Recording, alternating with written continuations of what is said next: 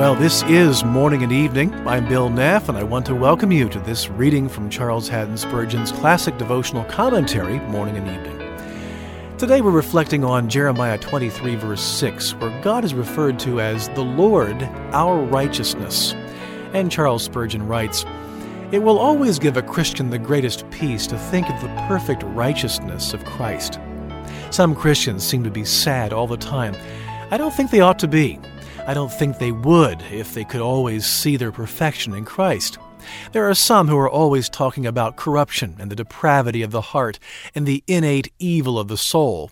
And this is quite true, of course, but why not go just a bit further and remember that the Christian is also perfect in Christ? It's no wonder that those who dwell upon their own corruption should look so depressed all the time.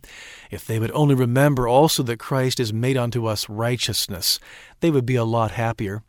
Even though distresses afflict me, Satan assaults me, and there may be many things to endure before I get to heaven, all of these things are experienced within the covenant of divine grace.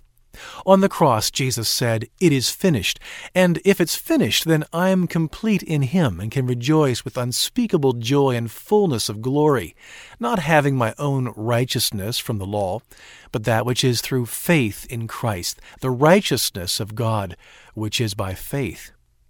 When the believer says, "I live on Christ alone, I rest on Him solely for salvation, and I believe that however unworthy I may be, I am still saved in Jesus," then this thought begins to arise. Shouldn't I also live unto Christ? Won't I love and serve Him, seeing that I'm saved by His mercies? The love of Christ constrains us not to live unto ourselves, but unto Him who died for us. Well, Jeremiah 23, verse 6 is the passage that Charles Spurgeon was commenting on today. We invite you to go to our website, morningandevening.org, to secure a free transcript of today's reading.